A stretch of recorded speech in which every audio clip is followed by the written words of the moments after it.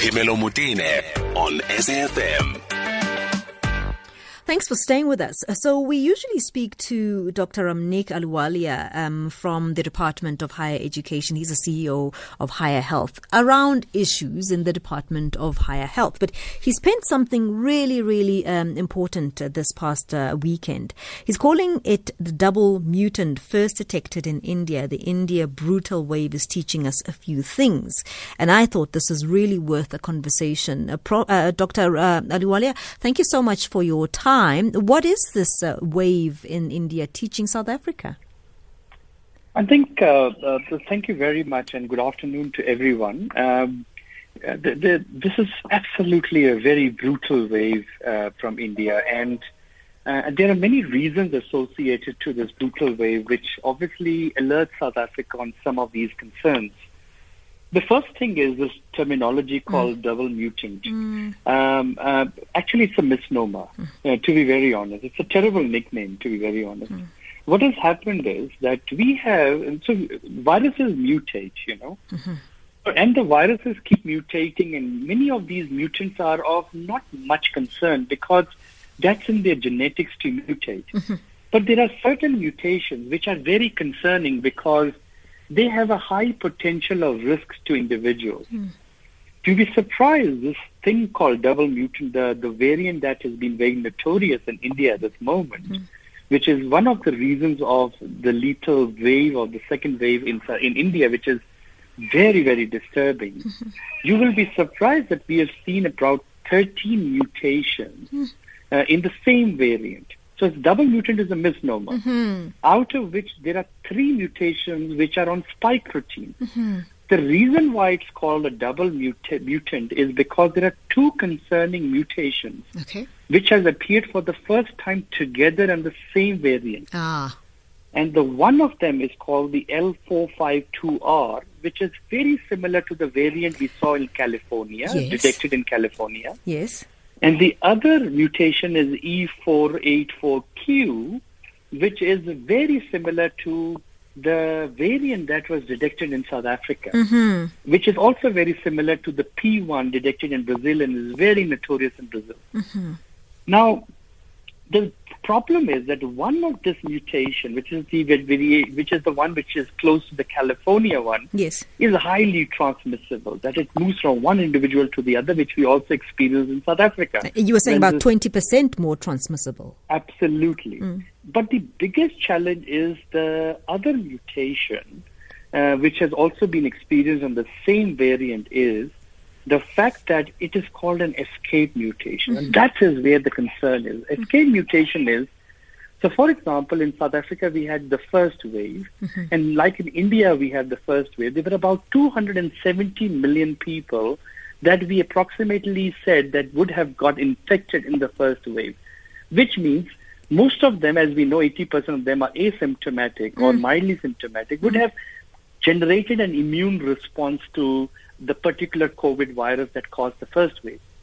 But this now new variants that are coming are called escape mutations, which means that they actually can escape the natural immunity that the individuals produce or an antibody response that the individual produce to escape that. So this means people can now becoming reinfected, which is a huge concern for us. These variations and these mutations are very concerning. But one thing is for sure, that vaccines, till so far the science have shown, are still effective against these mutations. And what the immune response vaccines produce are much stronger than the natural immune response which the individual or a human body does.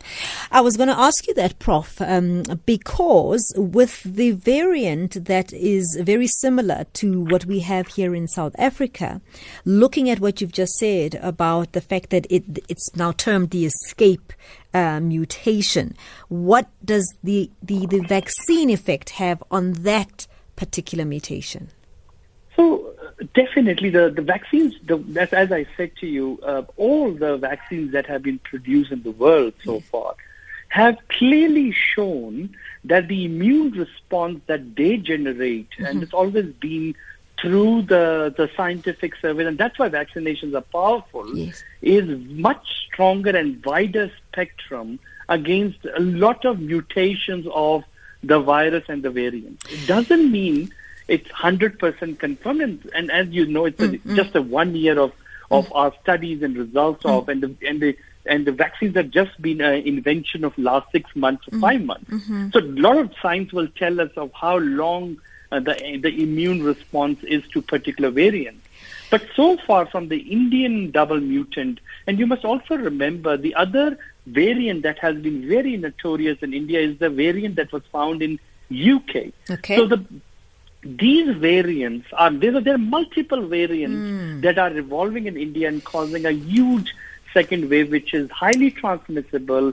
Escape mutation means people are getting reinfected, and of course the whole health system collapse, where so many people, even at a mild or a moderate stage, which require early oxygen to revert them into normal or milder infection, are actually ending up into severe infection and high mortality or death rate, predominantly because when you have a huge number of cases and everybody coming to the same small health system, and the health system is not able to cope up, people die on corridors, people die lack of oxygen, some early interventions that could have saved lives. So the thing that South Africa needs to watch out is, number one, is these new mutations that are happening, which is also happening in South Africa. It's happening all over the world. And I was going to ask you, Dr. Ahluwalia, what can science learn about what's happening in South Africa? Because I promise you, I think what we expected to happen is not happening. We don't have the rollout out at the way we expected to have it, the vaccine rollout, and we're still seeing our numbers are quite low. And I don't think our behavior, by the way, has anything to do with it. So you must remember that because we just had a very bad second wave. And when we had a very bad second wave, which means a lot of South Africans got infected with this virus, and many did not come and test. Testing numbers are not the right way to say how many people got infected versus the real numbers of people got infected, because there are many mild cases who do not go and test and are asymptomatic people. So there is an immune response in the body. So currently the variants that are in South Africa, or the variant that has been notorious in South Africa, has already, humans have got a response against it. But what is worrying is these extra mutations that keep on happening, and an escape mutation coming in and start escaping the same immune response, which can lead to a wide spectrum. So that is why I'm glad that the government has restarted our vaccination program in detail. And it's a very important part, because what vaccination immune response will come is to also give us immunity against these escape mutants, which are quite of concern. But what you are also saying is that we don't need to be smug, because these mutations are there are various mutations that are happening, and so anything can happen at any time. Just because we've been okay for now, it doesn't mean that we cannot be in a situation where what we're seeing in India. And that is why higher health institutions like NICD, Department of Health, are very sensitively playing a very significant role, is because these cluster outbreaks. You must remember these outbreaks that happened in University of Pretoria, on a Belito Rage party, or any cluster that happens in congregate setting, is an indication that so many people have become reinfected or newly infected. We need to immediately go deeper into our genetic sequencing to understand, is this because of an old variant that is already moving and revolving in South Africa, or is it because a new mutant has come which has now the capacity to be highly transmissible, escape the antibodies, specifically these mutations on the spike protein, which makes the virus attached to our human cells and defeat our human immunity. So these cluster outbreaks are very important. So far, the little cluster outbreaks that have happened, and predominantly higher education is one potential area. Similarly, all these settings which are congregate settings are potential outbreaks, is for us to then investigate very quickly what is the reason of such a cluster. And that is where, if we can early detect then obviously government can start putting important regulations around towards warning the people around something new that has been discovered and exactly what happened at the second wave, and try to limit the spread of the third wave or prevent the third wave. Let's go to Aisha, who's calling us from Uppington. Good afternoon, Aisha. Good afternoon, Pamela. Good afternoon, Prof. Prof, I'd like you to walk me through this quickly. The virus gets into your body and then it mutates. Is that correct? Hello? Prof, yes, I've heard her question. Can I respond? Yes, please go ahead. The answer is that the transmissibility of one... I can't hear him. Are you unable to hear Aisha? Can you hear him now? Aisha? Yes, I can hear you, but he's speaking soft. Okay. Dr. RAMNEEK, I don't know if you're able to just maybe come closer to a mouthpiece. I am very close to it. Can you hear me? Can you hear me closer? Can you hear me clear? I can hear you well.